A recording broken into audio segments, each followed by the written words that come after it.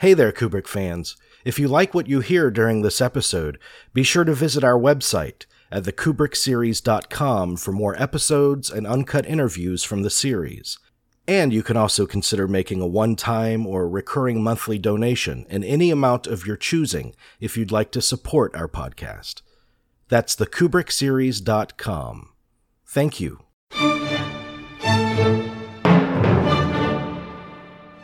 Over the course of 13 feature films, he examined a diverse range of topics and themes, from the glories and dangers of technology. I'm sorry, Dave. I'm afraid I can't do that. To the moral conflicts inherent in war. Whose side are you on, son? Our side, sir. How about getting with the program? He investigated the duality of man with unblinking honesty. With a fierce intelligence, he embraced the ambiguous, revealing deeper layers of truth with every viewing of his work. You've always been the caretaker.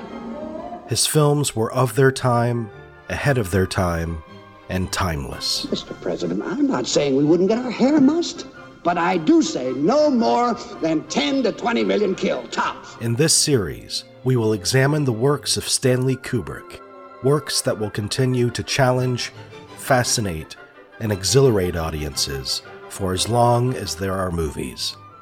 This is the Kubrick series. Episode 1: The Journey to Strangelove.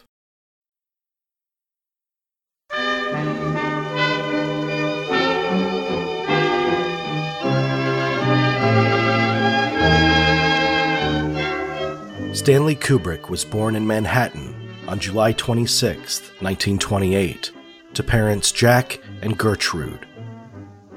Stanley was fiercely curious and intelligent, though he maintained a poor academic record due to a general lack of interest.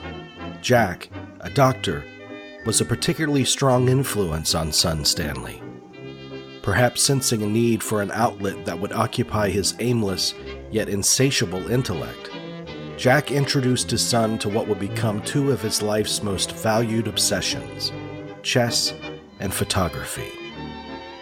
The melding of the creative and the analytical would forever shape his unique artistry. Biographer Vincent LoBrutto. I would say, to be specific about it and most accurate, is that he was a child prodigy as a still cameraman. I mean, he was a very accomplished photographer at a young age. And, while he's still in high school, the work is really quite amazing. Kubrick himself spoke of the alluring appeal of photography in a 1966 interview with reporter Jeremy Bernstein. One thing I think that perhaps helped me get over being a misfit, a school misfit, and that is that I became interested in photography about the same time, 12 or 13. I started out by just, getting a camera and learning how to take pictures and learning how to print pictures and learning how to build a darkroom and learning how to do all the technical things and so on and so on. And then finally trying to find out how you could sell pictures and become would it be possible to be a professional photographer? And it was a case of over a period of, say, from the age of 13 to 17, you might say, going through step by step by myself without anybody really helping me, the problem solving of becoming a photographer. So I think that photography, though it seemed like a hobby, might have been more valuable than doing the proper things in school. At the age of 16, Kubrick snapped what would become one of the most iconic images of the era, following the death of President Roosevelt. The image caught the attention of Look magazine, who ran the photo in their coverage of this catastrophic event. Stanley had found work as a professional photographer following his graduation from high school, and in the process, he had discovered a sense of purpose in his life.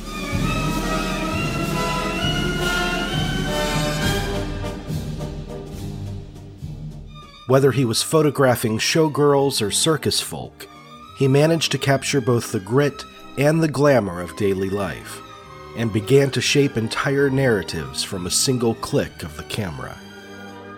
His work as a still photographer would introduce a series of visual trademarks that would later carry over into his films. It's the sense of composition. In a Kubrick photograph, the image. You have something in the center, then something counterbalanced composition-wise on the right, and something compositionally balanced on the left. So you're looking at this like perfect image. And one of the things, that I'm so happy about is that when I watch new movies, a lot of people are picking up on that. The Kubrick framing. Following the Look photo essay titled Prize Fighter, in which Kubrick portrayed the professional life of boxer Walter Cartier, he found the inspiration to step behind a motion picture camera for the first time for the documentary short film Day of the Fight. This is a fighter, Walter Cartier. He's just moved up one more place in a line that may end with a championship. It's a hard life, but to him it's worth all the hardship and the risk. To him it's worth everything. Shot on a budget of $3,900, Day of the Fight was eventually sold to RKO. Empowered by his first taste of accomplishment as a filmmaker, Kubrick left Look magazine and made a living as a chess hustler. He continued to work in the field of documentary shorts until his father came through with financing for his first feature film, Fear and Desire. What happened? Where's Sidney and the girl? Kid must have gone out of his head. Girl's dead. Over there. He shot her. Where is he? He's gone. He yelled something about how the magician does it. How before he was something, and now he's a fish. Before I could stop him, he ran away towards the river. He kept laughing and screaming. We can't do anything about it now.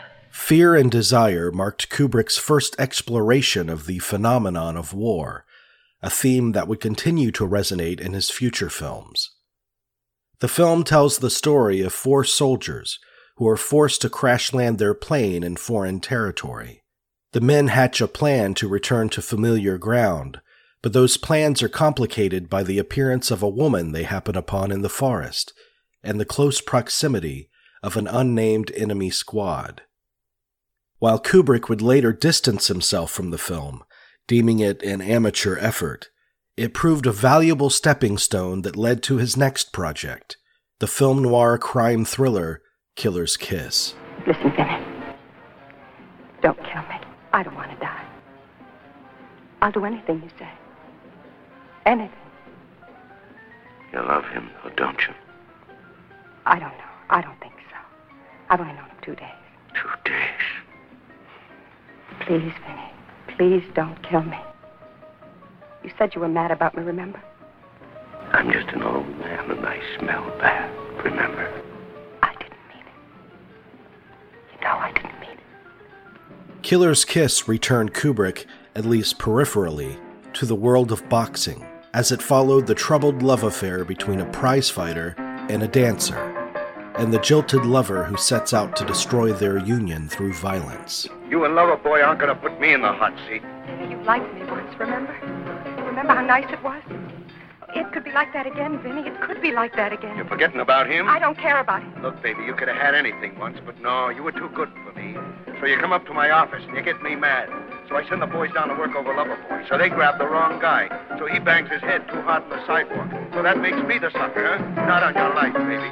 Not on your life. Hey! Kubrick assumed duties as director, writer, producer, editor, and cinematographer on the film. Biographer Vincent LoBrutto. One thing that a lot of people don't know is that he was originally thinking of being a cinematographer. He may have been the greatest cinematographer that ever lived, but we never would have had this director. While the film did not provide the financial or critical success that Kubrick might have hoped for, it did attract the adoration of James B. Harris. Harris was working on the sales and distribution side of the film business, and he was eager to further his career as a producer and director. He reached out to Kubrick and proposed a partnership, Harris-Kubrick Productions. Harris felt confident that he could find the necessary resources to make Kubrick's next film a reality. The challenge was in finding the right material for their first collaboration. Producer James B. Harris. We looked at each other and said, so what do we do now? And there was really nothing that we had. So after we had met at the end of the day, I went to a bookstore on Fifth Avenue called Scribner's and just looked through the mystery and westerns and found a book called Clean Break, which I bought the book and read it, and it was about a robbery of a racetrack, and I thought, gee, this would make a terrific movie. I hope Stanley feels the same way. So the next day I gave it to him to read, and of course he responded favorably, and I then acquired the film rights, and we had something to start with. The Killing, based upon the novel Clean Break by Lionel White, tells the story of a horse track heist in deliciously hard-boiled fashion. The film was notable for its crackerjack dialogue, jaw-dropping tracking shots, a wonderful palette of performances led by Sterling Hayden, and an unusually non-linear structure, which would later prove highly influential to artists like Quentin Tarantino. You like money. You got a great big dollar sign there where most women have a heart. So play it smart. Stay in character and you'll have money. Plenty of it. George will have it. He'll blow it all on you. Johnny, I'm no good for anybody else. I'm not pretty and I'm not very smart, so please don't leave me alone anymore. So what makes you think or know that you're going to have several $100,000? Because I do. I just can't talk about it, that's all. Not even to me, your little share. I shouldn't have even mentioned I was going to have it. It's not that I mind. I know I can trust you. But if these other guys These other guys? I can't talk about it, Cherry. You've been talking. Now you spilled to her. I didn't, honest. What, do you think I'm crazy? I wouldn't jerk, you clown. The first thing we had to do was get a script, and Stanley had asked me if I knew about a writer named Jim Thompson, which I hadn't really, and he brought me up to date on Thompson's work and said we ought to try to get him to work with us on the screenplay, which we did. At one point, we got a call from Sterling Hayden's agent saying that he read the script, really loved it, and would like to do it. So now we had at least what you would call an interest from an actor. I mean, it wasn't a firm commitment. But we went running to United Artists, who had purchased Stanley's last picture, the Killer's Kiss. Yeah, Killer's Kiss. They had purchased that, and at least we had an open door to talk to them.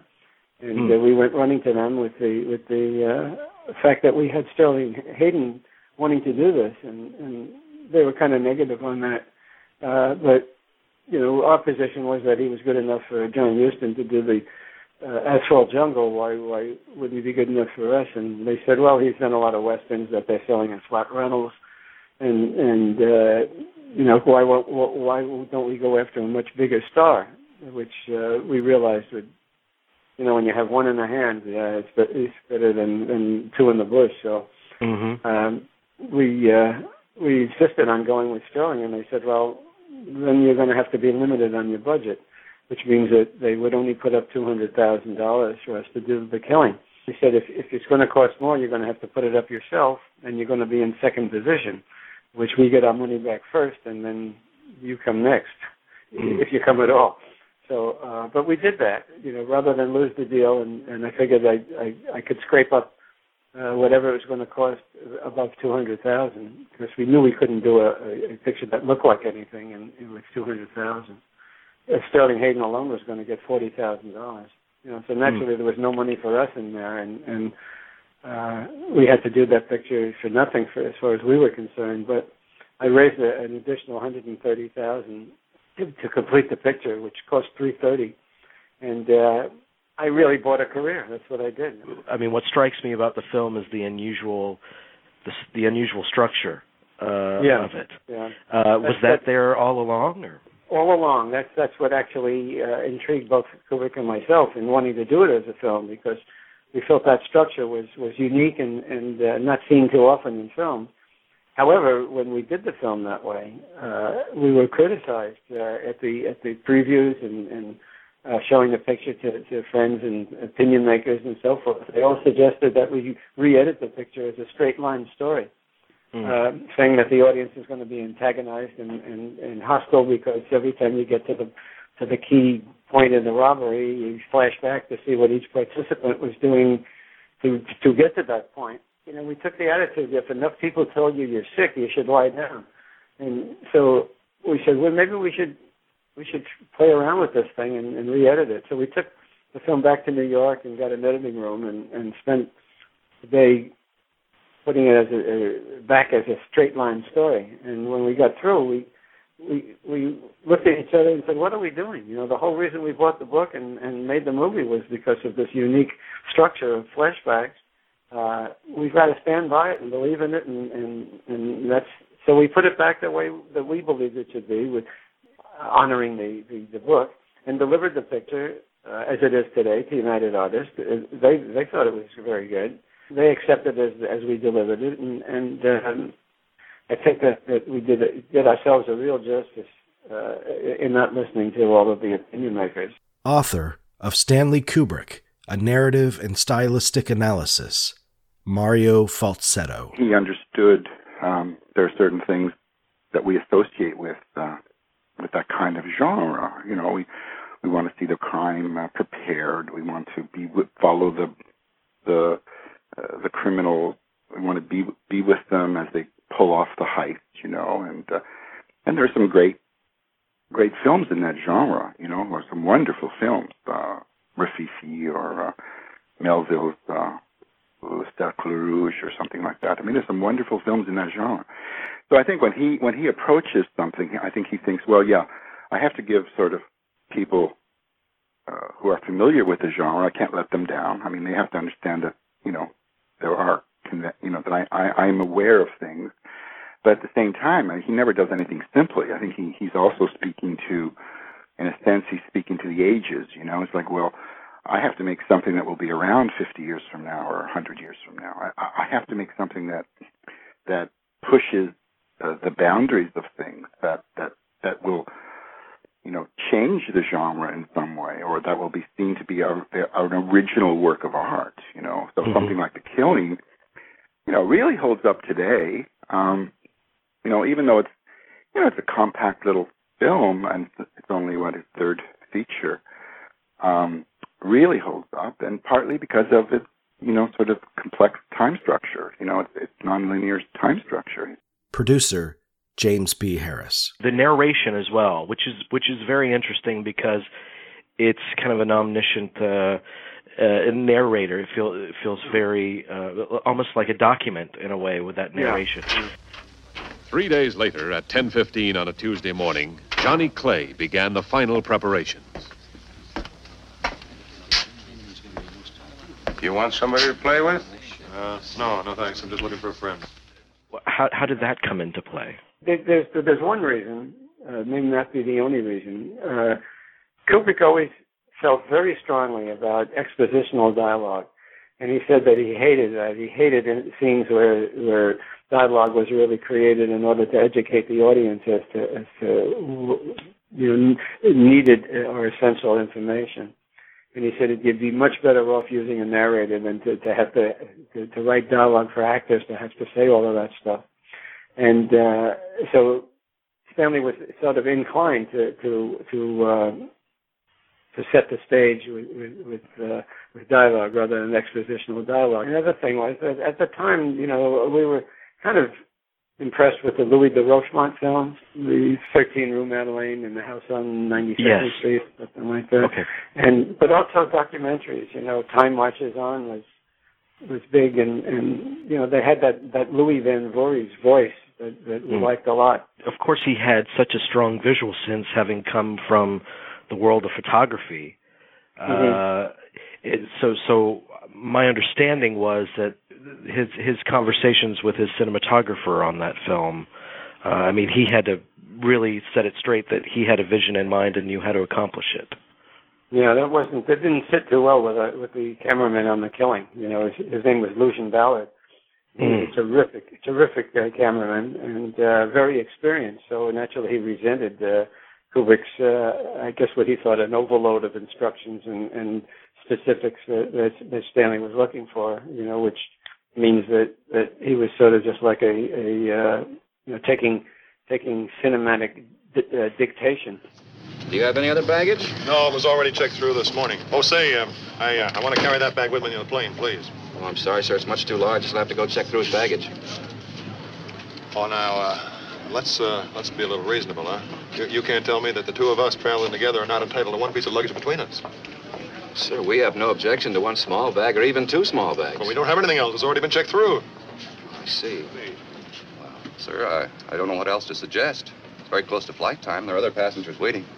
Perhaps the gentleman's worried about the contents of the bag. Is that it? We'd be very happy to insure it. More than happy. We'd be delighted. Now, No. if you just give me its estimated value and tell me what's in it. No, there's nothing in it. I mean, just personal items, things like that. All right. All right.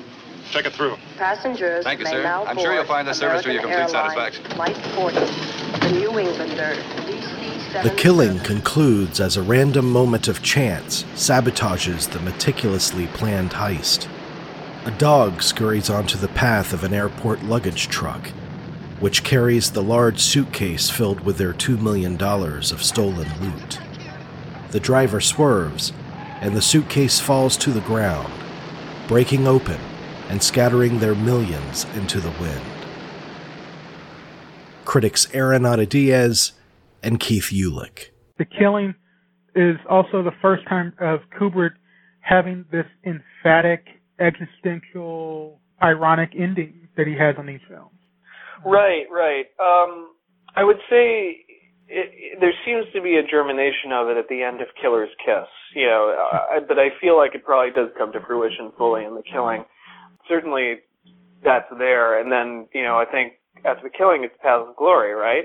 Yeah. Which really has a sucker punch of an ending. That is in some ways tonally incongruous with what comes before, and yet is the absolute perfect ending for everything in that film does. Talk about like a really cold, harsh, brutal film that kind of gets this strange moment of humanity at the end. Now, gentlemen, we have a little special entertainment for you.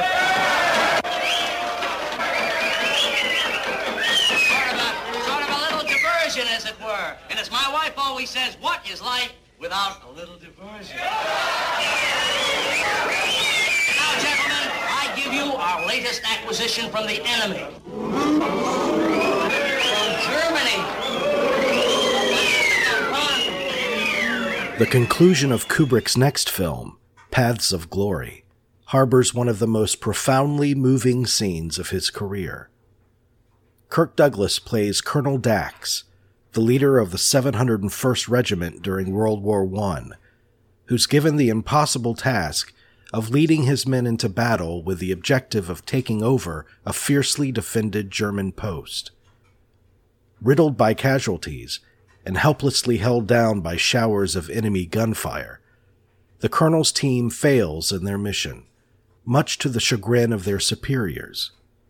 To set an example against what the superiors term as cowardice, they court-martial 3 of the soldiers and extol a punishment of death by firing squad. Following these events, Colonel Dax looks upon members of his regiment as they crowd together at a pub. The proprietor of the pub brings forth a beautiful young German woman who trembles in fear as she attempts to sing for their entertainment.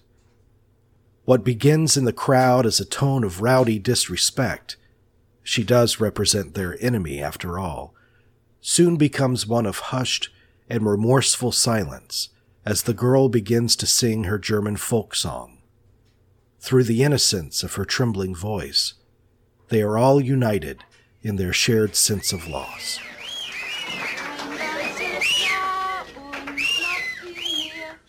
Die Liebe nahm kein Ende mehr. Und als man ihm die Botschaft bracht, dass sein Herzliebchen im Sterben lag, da ließ er all sein Hab und Gut und eilte seinem Herzliebchen zu. Da ließ er all sein Hab und Gut und eilte seinem Herzliebchen zu. Ach, Bitte, Mutter, bring ein Licht. Mein Liebchen stirbt, ich seh es nicht. Das war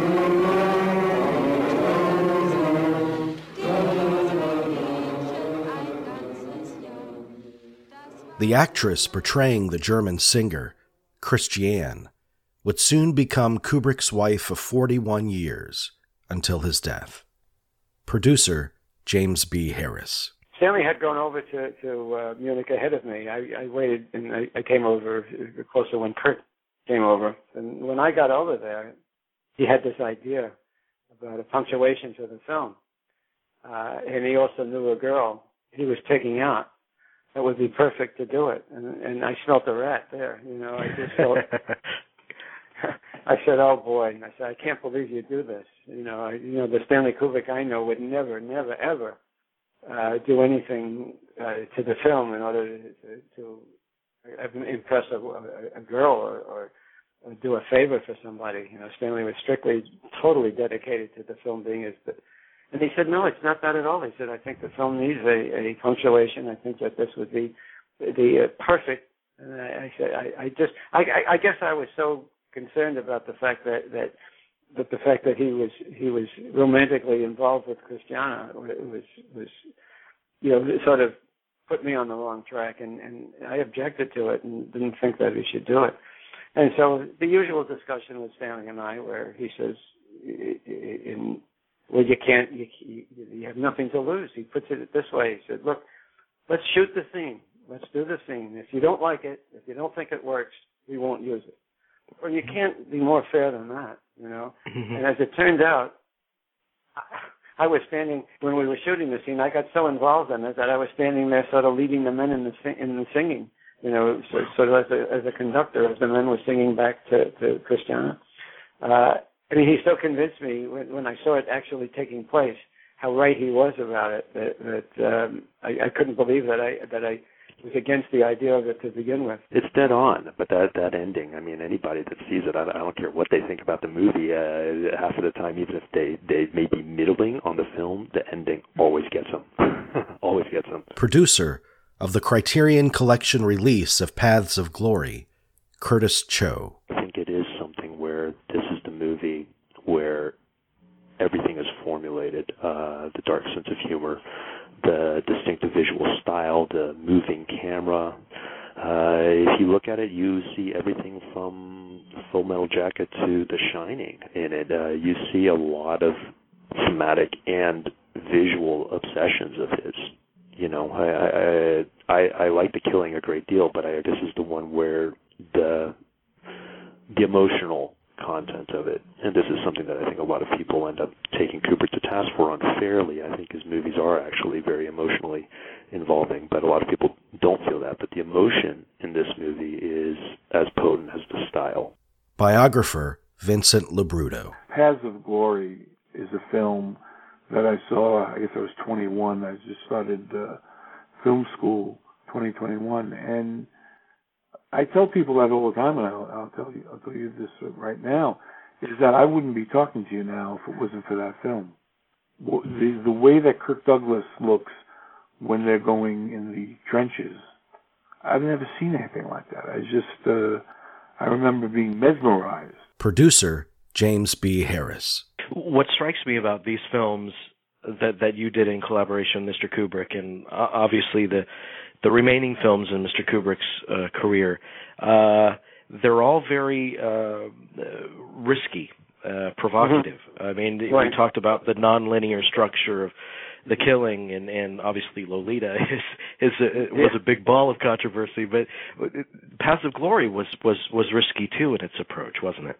Yeah, well, you know, aside from that last scene, which was an add-on, with Christiana doing the singing to the troops, there are no women in the picture. The men are all executed for you know, a total injustice. But we had to deal with that too. The distributor wanted the men saved in the end, and you know, when you get into issues like that, it's a question of why are we making the movie? We're trying to make a point that terrible things happen in war, You know, and if you have one, you know, the usual Hollywood happy ending where somebody saves the day and the men aren't executed, you have no miscarriage of justice, and you have to, you know, you look at yourself and say, why are we making this film? It doesn't make any point.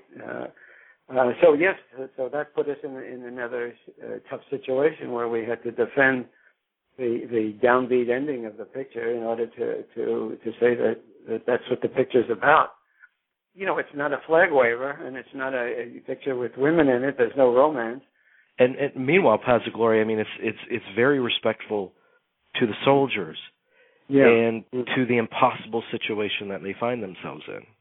Yeah. Well, bad things happen in war. You know, I mean, people who you wouldn't think you have to look at the bottom line, really, and in so many cases the end justifies the means. You know, and the French, you look at it from their position. They had men deserting, and they had to set examples to try to keep people from deserting, and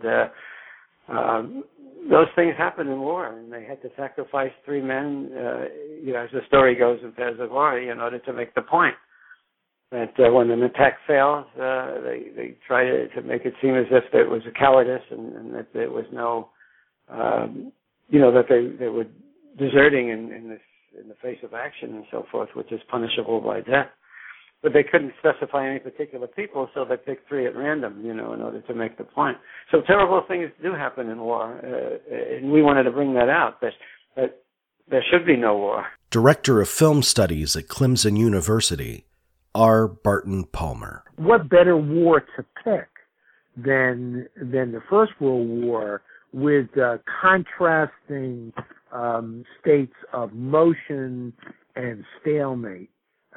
Where the attack moves forward, where the camera movement up and down the trench before the attack suggests the possibility of action, and then the tracking scenes across the battlefield all suggest a movement forward, and then it all winds up moving backward and nothing changes. I think that's very Kubrickian, very, very bitter comment on the pointlessness of human action. No wonder the French got upset about this. I mean, it picks them out as being just pointless practitioners of a way of waging war that is defeated from the outset. There seems to be no point to anything.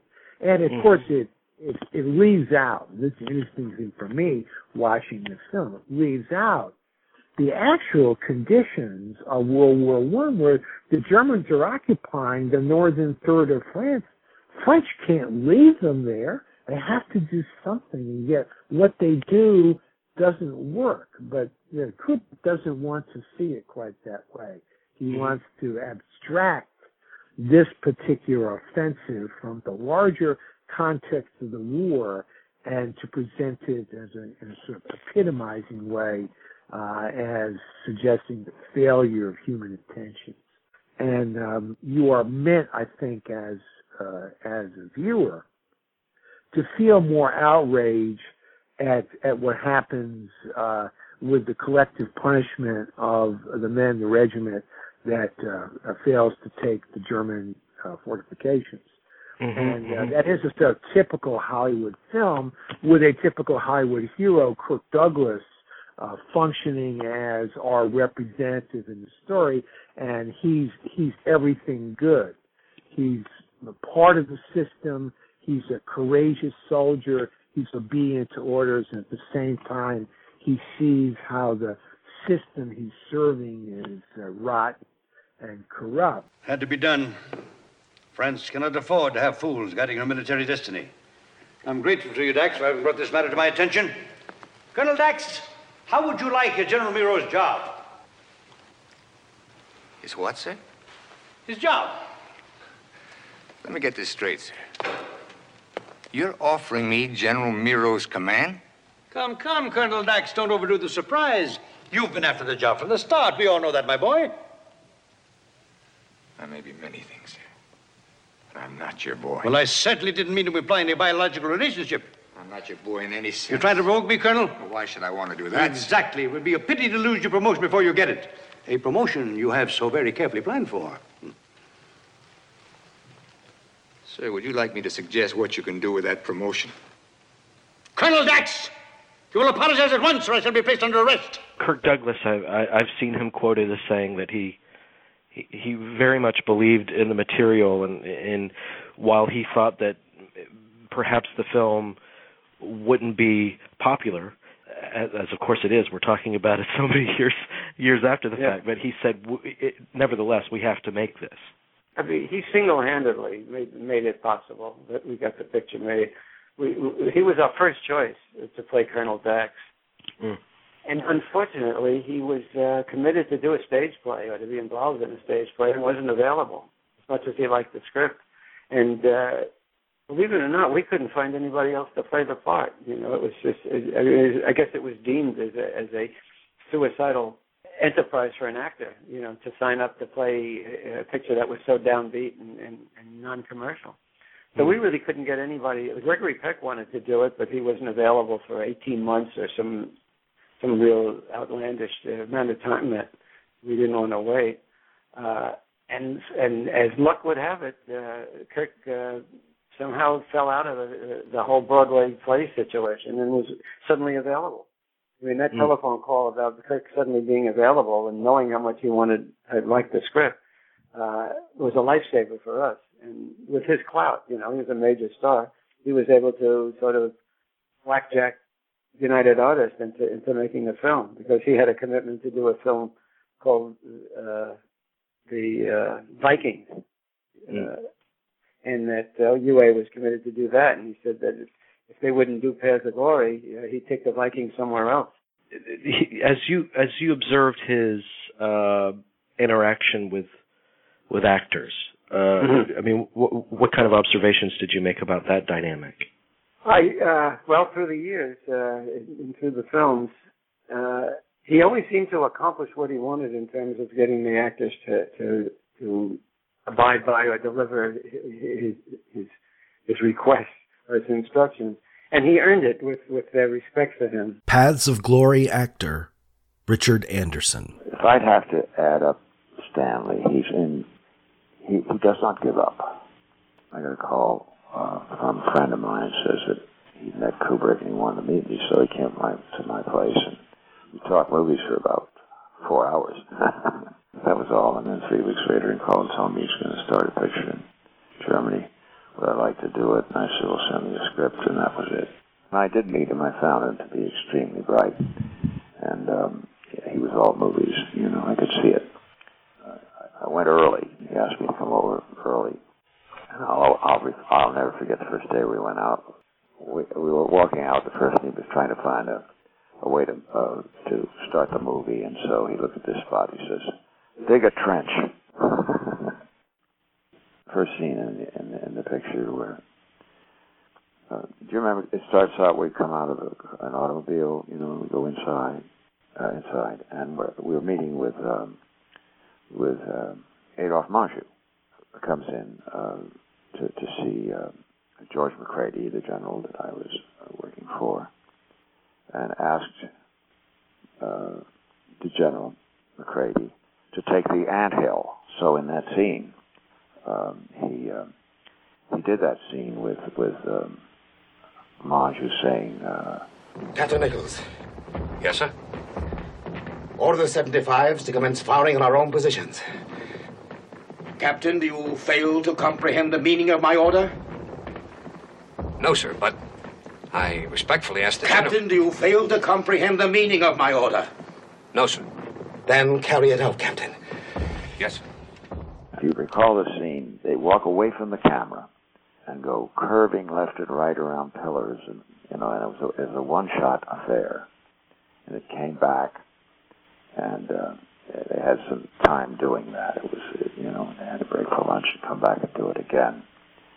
And finally, he said, "Print," and he turned to me, and he said, I was in the shot, by the way.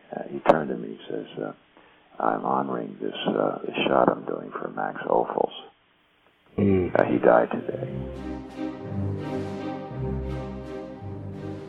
It's difficult to imagine that such an original filmmaker could have creative influences that help to inspire and shape their unique artistic voice, especially when that filmmaker has achieved the near-mythic status of a Kubrick.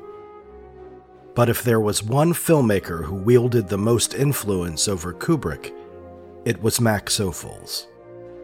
You can feel it most profoundly in his meticulous attention to detail and in the gliding, intoxicating dance of his camera. But the connections don't end there. Ophuls' first major critical success was titled Libelle, based upon a play by Arthur Schnitzler, the same writer who penned Tram Nouvelle, the story that would later inform Kubrick's final work, Eyes Wide Shut. The last completed Ophuls film was titled Lola Montez, and featured a dynamic performance from Peter Ustinov, the acclaimed and versatile actor who would go on to win his first Oscar for his supporting performance in Kubrick's next film following Paths of Glory. Just as Killer's Kiss had attracted the attention of James B. Harris, and The Killing had lured the interest of Kirk Douglas, Paths of Glory led to one of the great what-ifs of Kubrick's career, when it inspired the adoration of none other than Marlon Brando. Brando came to Kubrick with an idea for a new film, a Western, and they swiftly brought in future auteur Sam Peckinpah to author the screenplay. The clash of these overwhelming personalities ultimately kept this particular collaboration from happening, though Brando would later helm the project himself and title it One-Eyed Jacks. Kubrick might have been disappointed, but he certainly wasn't deterred, because he and Harris had already found their next dream project, Lolita, based on Vladimir Nabokov's controversial novel. But before that project could begin, fate, in the form of Kirk Douglas, stepped in with another. 9 Roman armies have been destroyed by Spartacus. Spartacus, a motion picture unequaled in the entire history of filmmaking, unlikely ever to be surpassed in the tenderness and beauty of its love story. Nothing was spared to make Spartacus the superb achievement it is, neither time, nor money, nor talent. For in Spartacus, you will see the finest cast ever assembled, relive history's most exciting and inspiring drama. Starring Kirk Douglas as Spartacus, slave, gladiator, invincible fighter. Laurence Olivier as Crassus, symbol of Rome's majesty and might. I'm not after glory. I'm after Spartacus. Gene Simmons as the slave Erinia, whose body was bought and sold, but whose love enveloped Spartacus with a radiance few men have known. I love you. Charles Laughton as Gracchus, the leader of the Roman Senate. Peter Ustinov as Batiatus, shrewd and devious dealer in human flesh. John Gavin as Julius Caesar, ambitious staff officer. And Tony Curtis as Antoninus, who loved Spartacus like a brother. In the powerful story of the gladiator rebel who sprang from slavery to challenge the awesome might of imperial Rome. The symbol of the Senate, all the power of Rome. Even given the diversity of Kubrick's films, Spartacus is a bit of an anomaly, for it was the first and only time he lacked control over the development of the production. Producer James B. Harris. We had an obligation to Kirk because in order to get him to do Paths of Glory, I mean, he wanted to do it, but he would only do it if we signed a multiple picture contract with him to make pictures for his company. So we had that hanging over our heads. No, it was the fact that he got in trouble on the first few days of shooting. He was dissatisfied with the director that he was using, and he evidently had enough respect for Stanley and was impressed enough with having done Paths of Glory that he came to us and said that he would like Stanley to replace him, and would we consider doing this? Well, it gave me an opportunity to negotiate with Kirk on because our next picture was going to be Lolita, and we had made a deal with Kirk in order to sort of get out of this. I don't know. We thought it was a slave contract to make multiple pictures.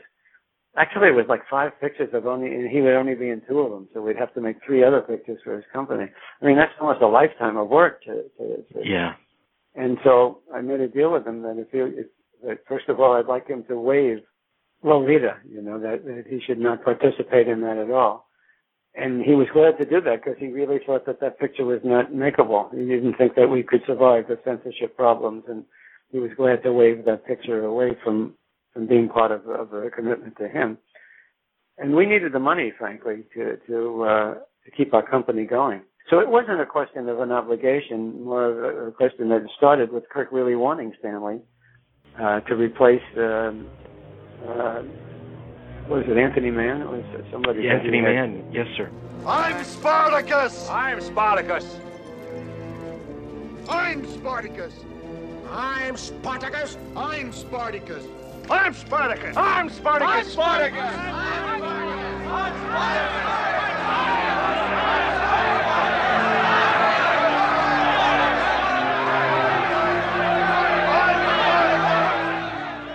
But when Stanley got into it, he changed a lot of stuff. I mean, there was no battle scene in that script, and he did bring Gene Simmons into the picture, which it didn't exist. He replaced whoever they had, and he was right about the battle scenes. And they said they couldn't afford them, and then Stanley says, "Well, why can't we go to a country where we can afford it, like Spain? We have a lot of extras that are not expensive." And he talked them into actually doing a big battle scene. He said, "How can you make a picture like this without a big battle scene?" They were going to do it in a surreal way with the river floating, with helmets floating in the river with blood, and sort of the result of a battle. And Stanley said, "You can't get away with that." And he was right. The picture turned out to be one of the better big spectacle movies. And the battle scene sure helped. Did he find that a valuable experience, or he wasn't entirely happy with that experience, was he? Well, because it was the first picture that he made. Let's say we start with The Killing, Paths of Glory. These 2 pictures we made completely with no interference from anybody. We called all the shots, we did everything. Now he's actually going to work for a producer. And when the difference being, I mean, Kirk is a major movie star, and he's the producer of the film, and Stanley has to direct him. When I produced with Stanley, I mean, we were best friends, we were partners, we were buddies, and we were making a movie together. With Kirk is more of an adversary in this case, and it was no fun making the picture. Sort of Kirk. According to Stanley, and there's 2 sides to every story, of course, but according to Stanley, Kirk really made his presence felt as the producer, which puts Stanley in a position of being, an employee, which he was actually, but it shouldn't be that way. I mean, we're all employees of our own corporations or employees when you make a movie, but the relationship is not really employer-employee, more of working together. It's a collaborative effort. But Kirk was, a very dominating type of a person, and it just didn't sit well with Stanley. So it was an experience that he was glad to have behind him.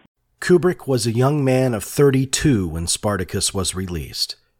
And if there was any doubt before, the film certainly proved once and for all that he could work comfortably within the realms of a studio epic and masterfully direct the greatest actors of the era.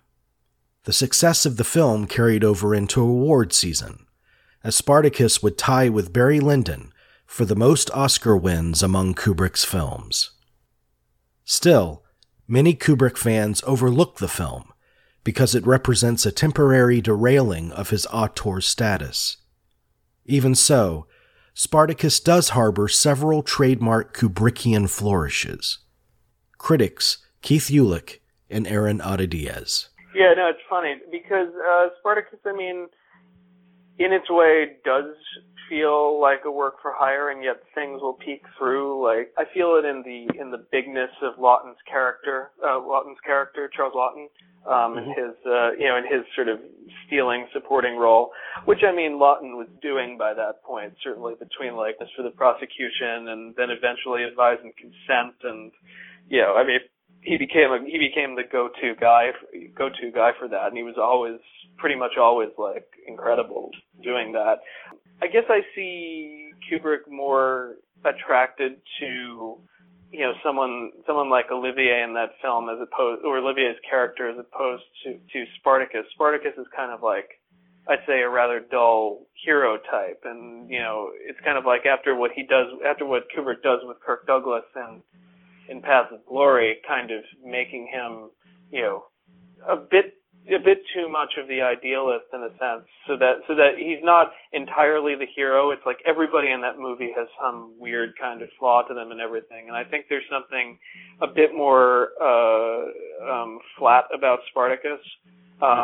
Compelling perhaps, because Douglas is a compelling presence. I mean, God knows he yells, and it's kind of like, oh, hello, Kirk. It's just something you can't avoid, but. You remember it for all the different personalities who were involved. You remember it for Douglas. You remember it for Dalton Trumbo and the breaking of the blacklist. You remember you remember it for some Kubrickian flourishes here and there, but it's really not a full Kubrick film. You can see in some of those battle scenes, and Kubrick is kind of doing almost like a primer on choreography of big scenes that he would really make his own in something like Barry Lyndon. Biographer Vincent LoBrutto. The debacle that he had on Spartacus, I mean, he just swore that this would never happen to him again. And then he set up shop in England and a new way of working. After Spartacus, Kubrick left the Hollywood life behind, as he traveled to England for his next film and wound up stationed there for the rest of his life. My flowers win prizes around here. They're the talk of the neighborhood. Voila! My yellow roses, my daughter. Darling, turn that down, please. I can offer you a comfortable home, a sunny garden, a congenial atmosphere, my cherry pies. Well, we haven't discussed how much. Oh, something nominal. Let's say $200 a month. Yes, that's very... including meals and late snacks, yes. etc. That's very reasonable. Well, it's very nice. You couldn't find better value in West Ramsdale. No, well, when would it be convenient for you to have me move in? Right now. I mean, it would be silly for you to go to a hotel, monsieur. Both my bags and the taxi. You're a very persuasive salesman, Mrs. Thank you. What was the decisive factor? My garden? I think it was your cherry pies. Oh.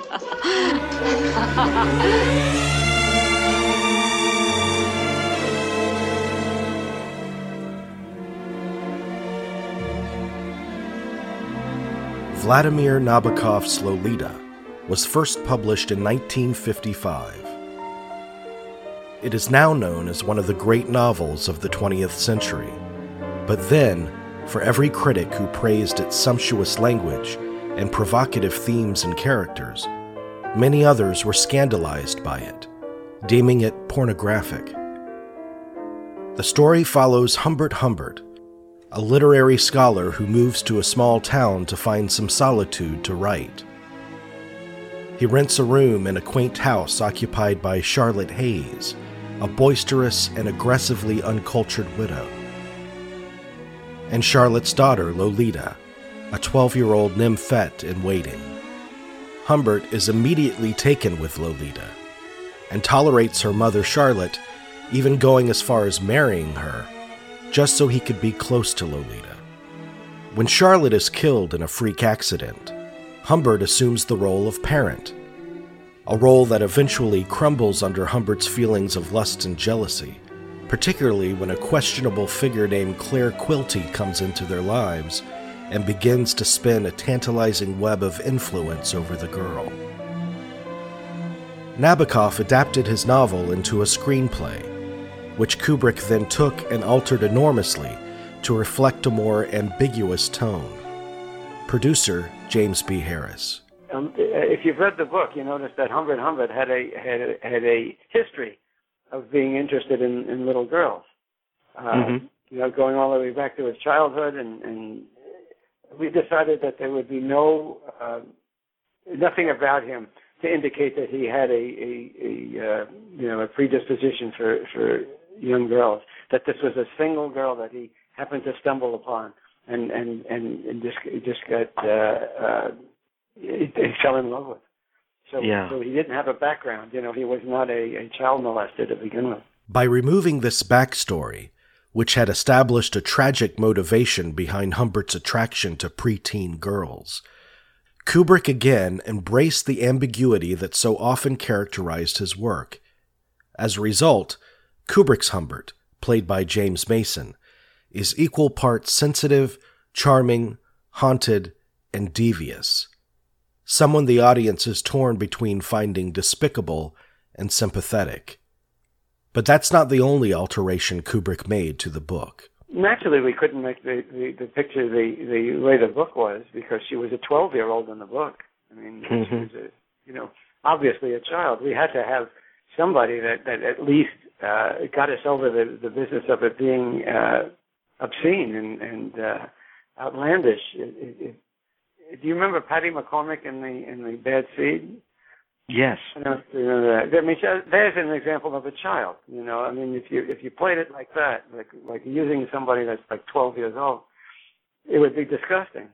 So Sue Lyon was actually only 14, but she looked like a sex object. I mean, she did definitely look like you would not think that the person is demented or a criminal if he had an affair with her.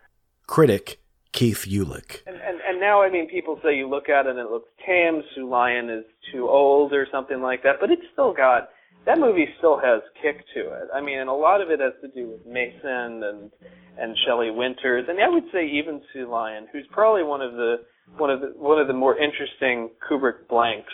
There often is a blank character in Kubrick. Sometimes there's a lead, like Ryan O'Neal in Barry Lyndon, or Tom Cruise kind of treads both in a way in Eyes Wide Shut. Or he has really big people in the lead, like Jack Nicholson in The Shining, big performance in that. Or James, McDowell, I would say, McDowell, obviously in Clockwork Orange, and I would even say James Mason in Lolita. There's something really primal about James Mason in how he moves from this very urbane, urbane professorial type to this really jealous and out for blood kind of character, and of course he's perfectly matched in that way with Peter Sellers, who's incredible in the film as Quilty, and they're all revolving around this girl who you're kind of looking at and you're like, what is, in a way it's kind of, and I guess some people see it as a failure. It's like, what do they all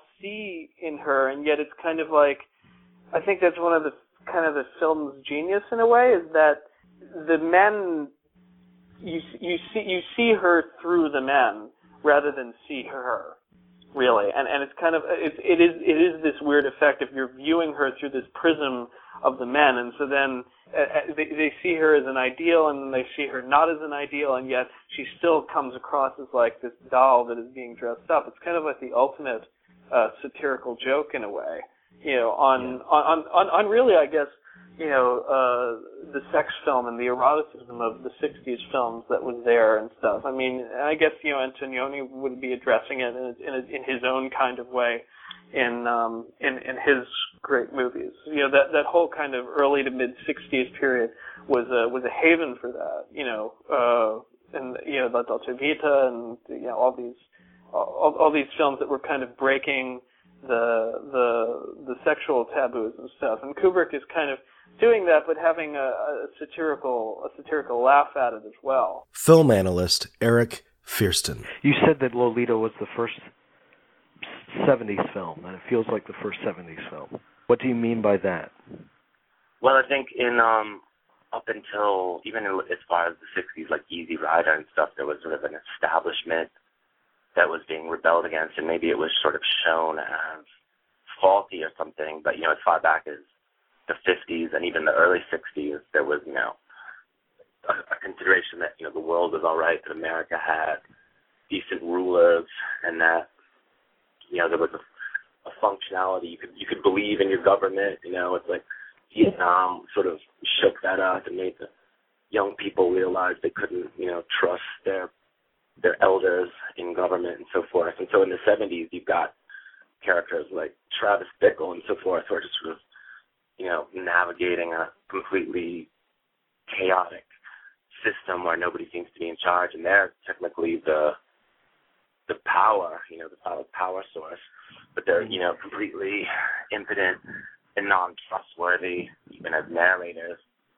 And I think you've got that in Lolita, where, the most mature, which, in italics, character is James Mason, who kind of represents this patriarchal power and, a sort of censoring, guiding hand, and he's, the least trustworthy, slimiest character in the film.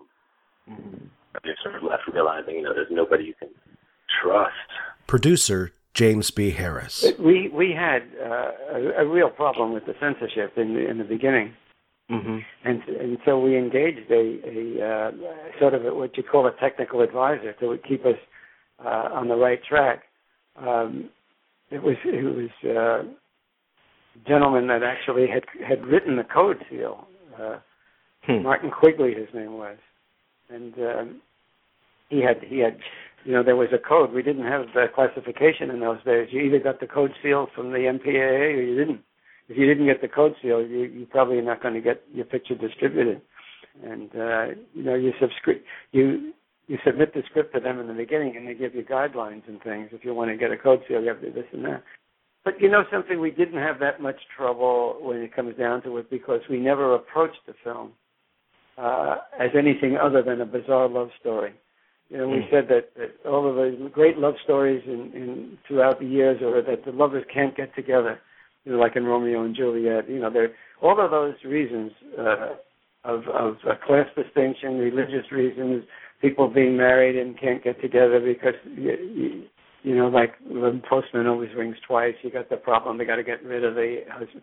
We did the last thing that hadn't been dealt with was the fact of the difference in ages. And we thought, why not make that, a love story where the difference in ages turns out to be the thing that excommunicates the lovers and makes it impossible for them to get together. We decided that we had the book working for us. We knew that the audiences will have read the book or knew all about it, and that they'll come into the theater with a predisposition of thinking that Humbert was an evil, dirty old man, and that we wanted them to leave the theater thinking he was the most innocent man in the piece. And that's the way we played it. You didn't feel at all stifled creatively because of the censorship issue? No, because we didn't plan or ever want to do anything that was explicit. We didn't want to see them, actually going at it in bed together. That would have been, it just would have taken away from the way we wanted to tell the story. We just wanted to see, that this man is going to destroy himself because of the inability for him to get through to a young teenager, Film analyst Erich Feursten. The whole concept of did they or didn't they hook up was such a big deal. It was sort of like, you had to have, you could sort of suggest that they hooked up, but at the same time you had to have no evidence that they had hooked up, and I'm like, oh, that's the code, it's like, but in this case, with Lolita, there's a character who kind of represents a censor or like an authority figure who's mad to try to get into the pants of this younger girl who's kind of demands to know, did they or didn't they hook up? In this case, it's not like for Lolita the hotel scene, but more like the subsequent jealousy with Claire Quilty. What's going on? Who is what's happening while Lolita's not around? While the camera is not on her per se, you know. And there's no right answer, and that's what ultimately destroys like James Mason. But that was fascinating, his critique of the code and of moralists. He uses Humbert's jealousy the same way that you would use the censors, and sort of establishes himself as the Claire Quilty, like, you know, like trickster figure, if you will, because you know, if you look at the history of these cinema, especially like, you know, pre-code cinema, when they got all that sort of flashy, you know, Broadway theater writers to come in and write dialogue for the new sound films, they were like, okay, well, we're not allowed to outright say these people hooked up and had sex, but we can use all sorts of double entendres and, you know, sort of outwit the censors with our, you know, sophisticated dialogue. And it worked, you know. And so I think for Kubrick, the big challenge was to kind of, I don't know, it seems to me be like played that aspect up. If you look at like the previews, the coming attractions that they include like on the DVD, it's like, you know, the big thing was that. It was like, how will they make a movie of Lolita? How did they ever make a movie of Lolita? How did they ever make a movie of... How did they ever? How did they make a movie of Lolita? Make a movie. The performances in Lolita are all equally astounding, with James Mason expertly navigating one of the trickiest characters of his career, Shelley Winters delivering a vivid portrait of a wounded woman in need, and Peter Sellers letting loose, playing a multitude of distinctive and disturbingly funny characters. It'd be great for two normal guys like us to get together and talk about world events, you know, in a normal sort of way. We believe that it is equally important to prepare the pupils for the mutually satisfactory mating and the successful child rearing. That is what we believe. That's a darling little gun you got there. That's a darling little thing. This was the first of two Sellers-Kubrick collaborations, and what might have seemed on the outset an impossible pairing actually brought out the best in both. Sellers' biographer, Ed Sikov. Kubrick became aware over time that Sellers, you know, would be morose in the morning when he would show up at the studio. He would be in a semi-stupor, and it would take him a while to get revved up. Kubrick would let him do it on his own and would coax him out of it, and sooner or later they would be ready to film, and then Sellers was brilliant. So that was the kind of collaboration they had. The other thing to keep in mind is that Kubrick, who was very, very persnickety about the way his actors spoke their lines and where they moved and what they did. You know, they had to do it according to a very rigid plan that Kubrick either did or didn't tell them. Sellers was free to improvise as much as he wanted. And that was a very wise decision because Sellers was primarily an intuitive kind of improvisational actor who, when given explicit directions, wasn't necessarily capable of fulfilling them. Kubrick saw that right away and saw that Sellers was best. I mean, absolutely best, no comparison, when left to his own devices to just let it fly. Oh, why, good evening, Dr. Humbert. Mustache, good evening. Did you enjoy the performance? Very much. I enjoyed every minute of it. I wondered if the symbolism wasn't a bit heavy-handed at times. Yes, I know what you mean by that, but the boys and girls were so charming, weren't they? Oh, they were, weren't they? And particularly little Lolita. She was quite perfect. You must be awfully proud of her. Yes, I am. You know, her performance took me completely by surprise. She made me promise not to watch any of the rehearsals. Oh, they're so intense at that age. She must have worked awfully hard, though. No wonder you decided to suspend her piano lessons. After all, there are only so many... Beg your pardon, did you say suspend her piano lessons? Yes. Do you play, Dr. Humbert? Well, hardly at all now. Didn't she have a lesson with you last Saturday afternoon? No. Nor the preceding Saturday? No, she called to say she was busy rehearsing. Busy rehearsing? Well, as a matter of fact, she hasn't had a lesson for, 4 weeks. Oh, I do hope I haven't spoken out of turn. No, not at all. I must have misunderstood. By the way, Dr. Humbert, there are so few people in Beardsley appreciate music.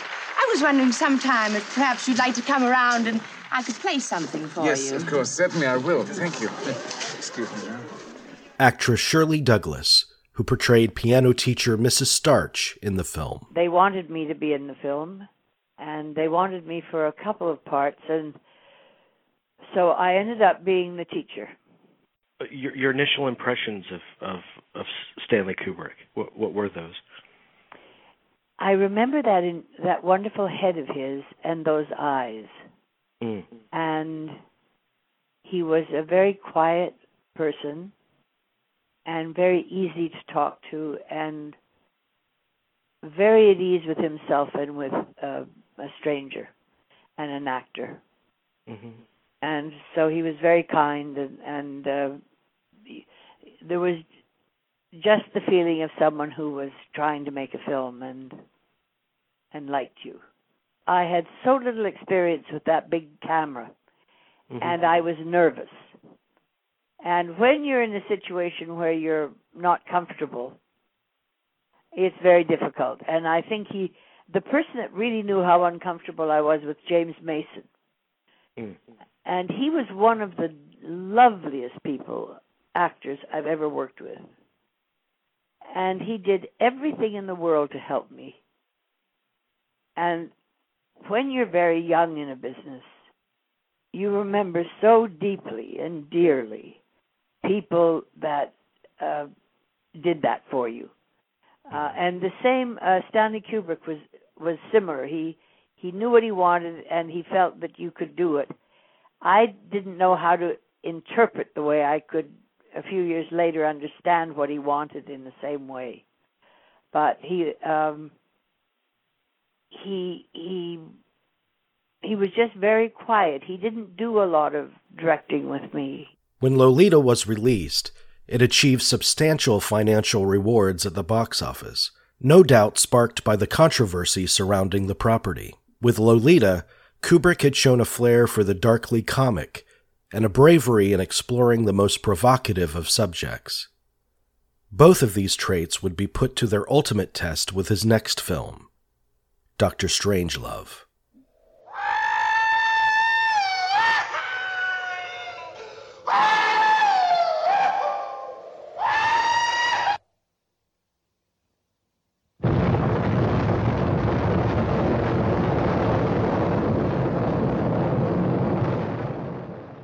I know you know this from the history books, but I grew up when there was something called the Cuban Missile Crisis. Film analyst Barry Krusch. And I lived in Florida, Lakeland, Florida.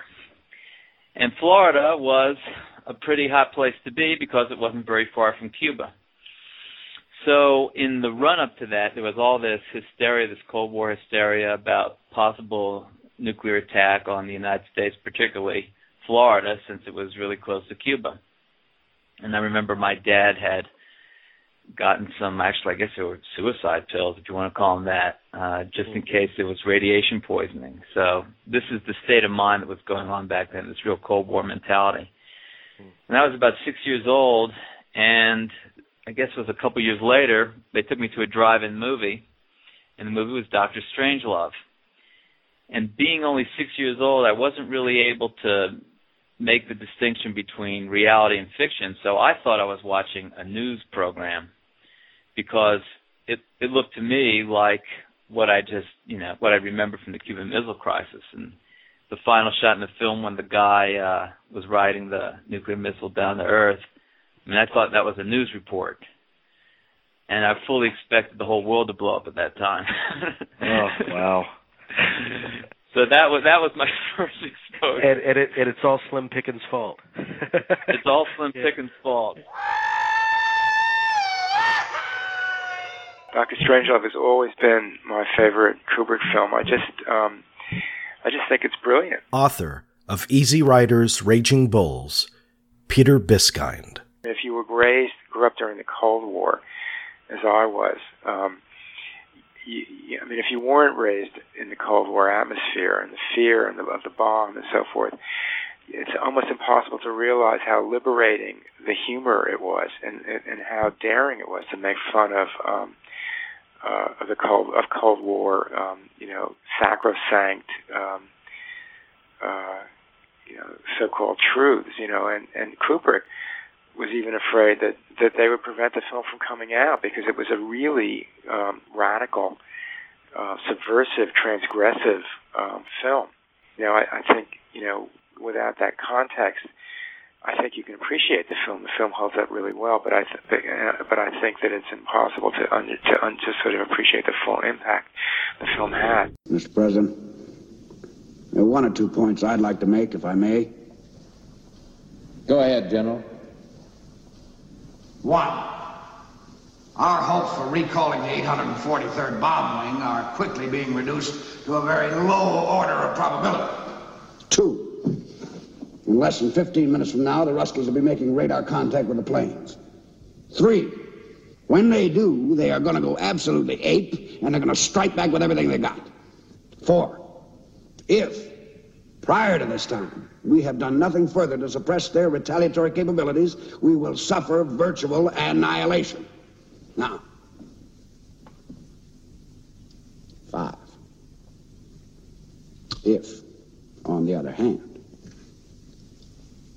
we were to immediately launch an all-out and coordinated attack on all their airfields and missile bases, we'd stand a damn good chance of catching them with their pants down. Director Peter Hyams. There's this ridiculous notion, and certainly it's in Hollywood, that a funny movie has to, I remember a studio head said to me once, funny movie has to look funny. I was making a comedy at the time with Billy Crystal, and he said, it doesn't look funny. I said, what do you mean it doesn't look funny? He said, well, it doesn't have the look of a funny film. It looks like The Godfather. I said, I wish it looked like The Godfather, except a movie can't look funny. It can only be funny. Mm-hmm. And I said, what do you think it should look like? And he mentioned the name of a comedy that he had done. And I said, well, that doesn't look funny. That just looks like crap. And Kubrick made a movie like Strangelove with beautiful photography and dramatic photography. Yet it was hysterically funny.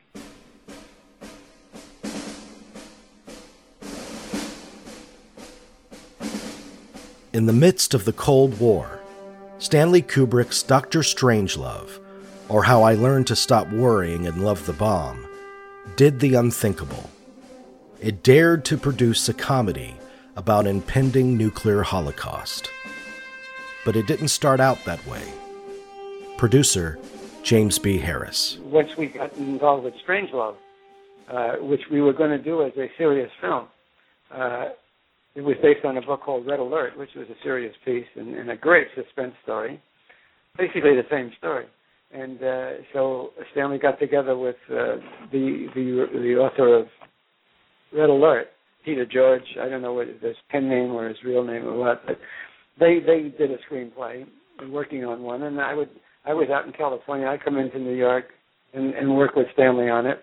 And we, when I got into the late hours at night, we started to get a little silly and giddy, and we said, how would this play as a comedy? Because sometimes something so serious, you start to think of it as getting funny, because, like when they're having the meeting in the war room, we say, what if they had to send out for, takeouts, Chinese takeout, because it's getting late and everybody's hungry, and then they have the guy with the apron on coming up taking the orders from everybody. We started laughing and said, Jesus, this would be terrific comedy. And then, why kill a good thing? We got a winner here. Let's keep it straight. So we finished the script as a suspense movie, and we owed one more movie to Seven Arts, which financed Lolita. So I convinced Elliot Hyman, who was head of Seven Arts at the time, to take on Red Alert. I guess we called it Edge of Fear, Edge of Doom, or something as our next picture. And he didn't want to do it because he didn't like the idea of city swapping and it had an ending like that. What I'm talking about when I say city swapping? Because we dropped the bomb on Russia, we had to do something to let them get even with us for their, to appease them. Mm-hmm. Anyway, I finally convinced him. I begged him to please, So now he agreed, and this was my chance to move on because I had now arranged the financing for Edge of Fear, Edge of Doom, and Stanley was capable of doing it himself without me. So I opened an office in California and started to look to see if I could pursue a career as a film director. It wasn't long after that Kubrick called me and said, "Do you remember when we were talking about doing this thing as a comedy?" And my heart sunk, I figured, oh my God, I leave him alone for 10 minutes and he's going to just ruin his career. And he said, yeah, I think this thing plays much better as a comedy. I can make the same points I want to make even better in a satire or a comedy. He said, absolutely. I come across a guy named Terry Southern, and he's terrific. He's written, he told me about the Magic Christian and Question Filigree, and different books that Terry had written. And I said, yeah, I know, he's terrific. He said, yeah, he and I we're going to work on this thing, and it's really going to be terrific.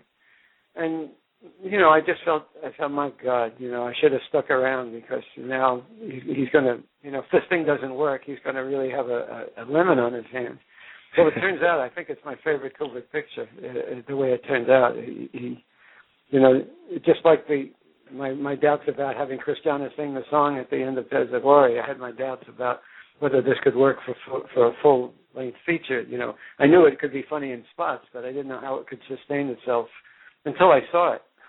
And then, wow, I mean, what a terrific movie it is. It's just unbelievably great.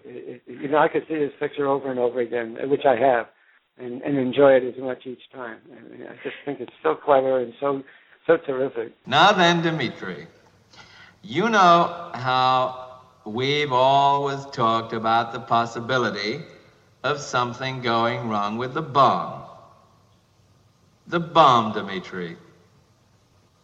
The hydrogen bomb. Well, now, what happened is one of our base commanders, he had a sort of, he went a little funny in the head. Just a little funny. And he went and did a silly thing. Well, I'll tell you what he did. He ordered his planes to attack your country. Well, let me finish, Dmitri. Kubrick's approach to Dr. Strangelove echoed the themes of his other works, particularly in 2001, and his films that evoked the horrors of war.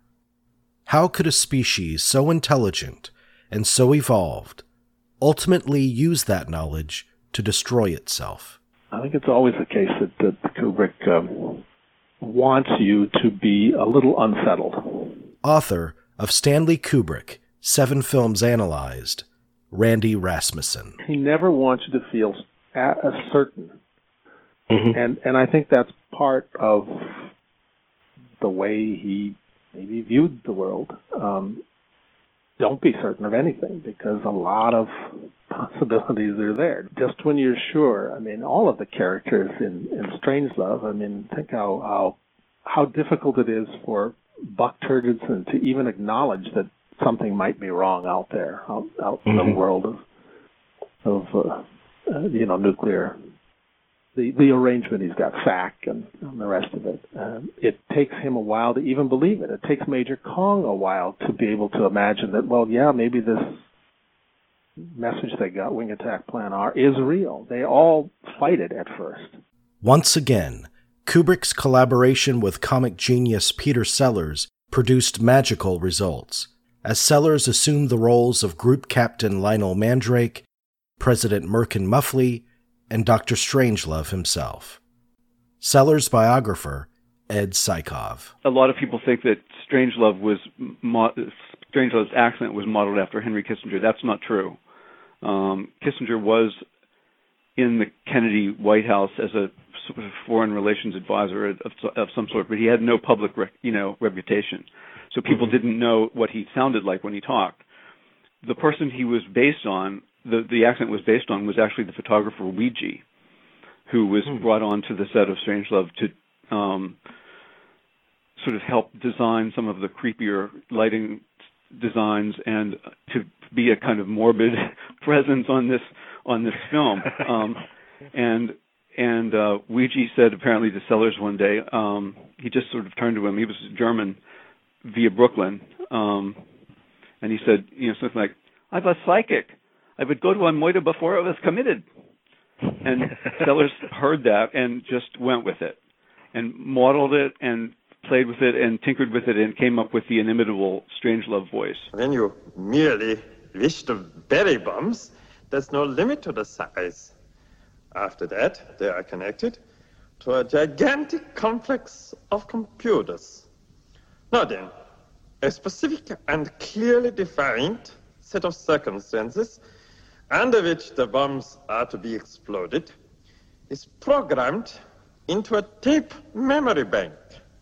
A single roll of tape can store all the information. What kind of a name is that? That ain't no crowd name, is it, Stanley? He changed it when he became a citizen. It used to be Merkwürdig Liebe. A crowd by any other name, most of it. Is that the whole point of the Doomsday Machine is lost. If you keep it a secret, why didn't you tell the world, eh? He liked Stanley Kubrick and really wanted to work with him again. I believe that they were in talks of some sort. Maybe it was just casual. Maybe Kubrick was just humoring him. I don't know. But towards the end of Sellers' life, became very, very strange. And he was talking about doing something with Kubrick, and Kubrick was interested enough in it, or perhaps just kind enough to Sellers to talk about it with him. But these were two movies that came out, that were made and came out at just the right time for both of them. Kubrick was just sort of reaching the stars, and so was Sellers, and the combination was magic, like you said. It was just, and the movies are as alive today as the day that they were released. Alongside Sellers, Kubrick had assembled another stellar cast, and again proved to be a patient and diplomatic presence on set. Actor Shane Rimmer portrayed Captain Ace Owens in the film. One expected anything and everything from Kubrick. But one thing that you were guaranteed of was it was going to be a good picture. Mm-hmm.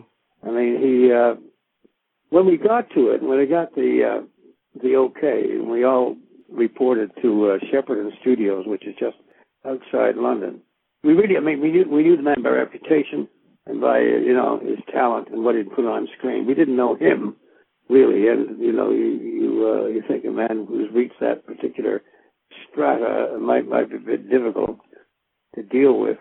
He was amazingly kind and available, and in the studio, on the studio floor, he had people coming at him he had the sound man, he had the art director, he had everybody who was involved in the picture coming at him, because first of all, he was somebody who could probably answer any question you cared to throw at him. And secondly, he just allowed everybody to have what was on their mind, say it, and then back to work. We were the same. He said, look, don't worry. The scene was that he had a tremendous platoon of big-name actors. He had Peter Sellers. He had Keenan Wynn. He had George C. Scott, Sterling Hayden. I mean, there was that was a real power pack. He had a tremendous lineup of talent there. And so he said, look, I want you as a rookie crew. If you fall over whatever, and you knock over a chair or you give the wrong altimeter reading, don't worry about it. That's what I want. I want the mission is in charge of pros. You're a bunch of rookies, and I really don't care what you do in that plane. You've got to be there. You've got to act like rookies, but I don't care what extremes you go to. So that was it. Survival kit contents check. In them you'll find 145 caliber automatic, 2 boxes of ammunition, 4 days concentrated emergency rations, 1 drug issue containing antibiotics, morphine, vitamin pills, pep pills, sleeping pills, tranquilizer pills, 1 miniature combination Russian phrase book and Bible, $100 in rubles, $100 in gold, 9 packs of chewing gum, 1 issue of prophylactics, 3 lipsticks, 3 pair of nylon stockings. Shoot, a fella could have a pretty good weekend in Vegas with all that stuff. So he had a knack of loosening any binds that you might have put around yourself and just said, let's go.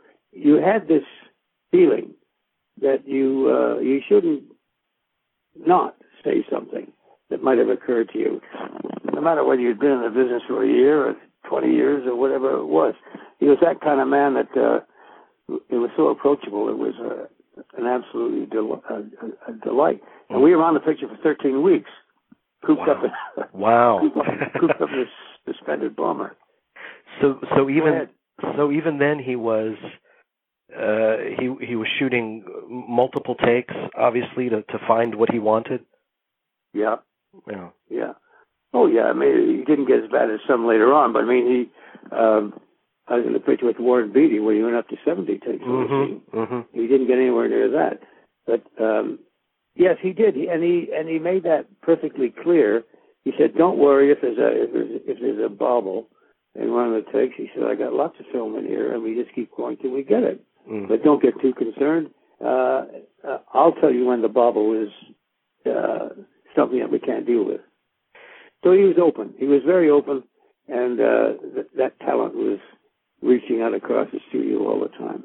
He put on one tremendous filmic show for us, and we were absolutely astonished. As I say, we were on ground level. He was at any level you can name, and the full impact of the picture was really quite extraordinary. At the conclusion of Dr. Strangelove, mankind has been obliterated by nuclear holocaust. At the opening of his next film, mankind begins again. Dr. Strangelove, and the work that came before it, had firmly established Kubrick as one of the boldest, brashest, and bravest of film artists. Audiences and critics both viewed Kubrick as a colossal talent who could take the most challenging material and translate it into an unforgettable cinematic experience. But even they could not have predicted the breadth of his ambition and ability. For in his next film, Kubrick would not only accomplish the impossible, but in the process, he would change the face of an art form.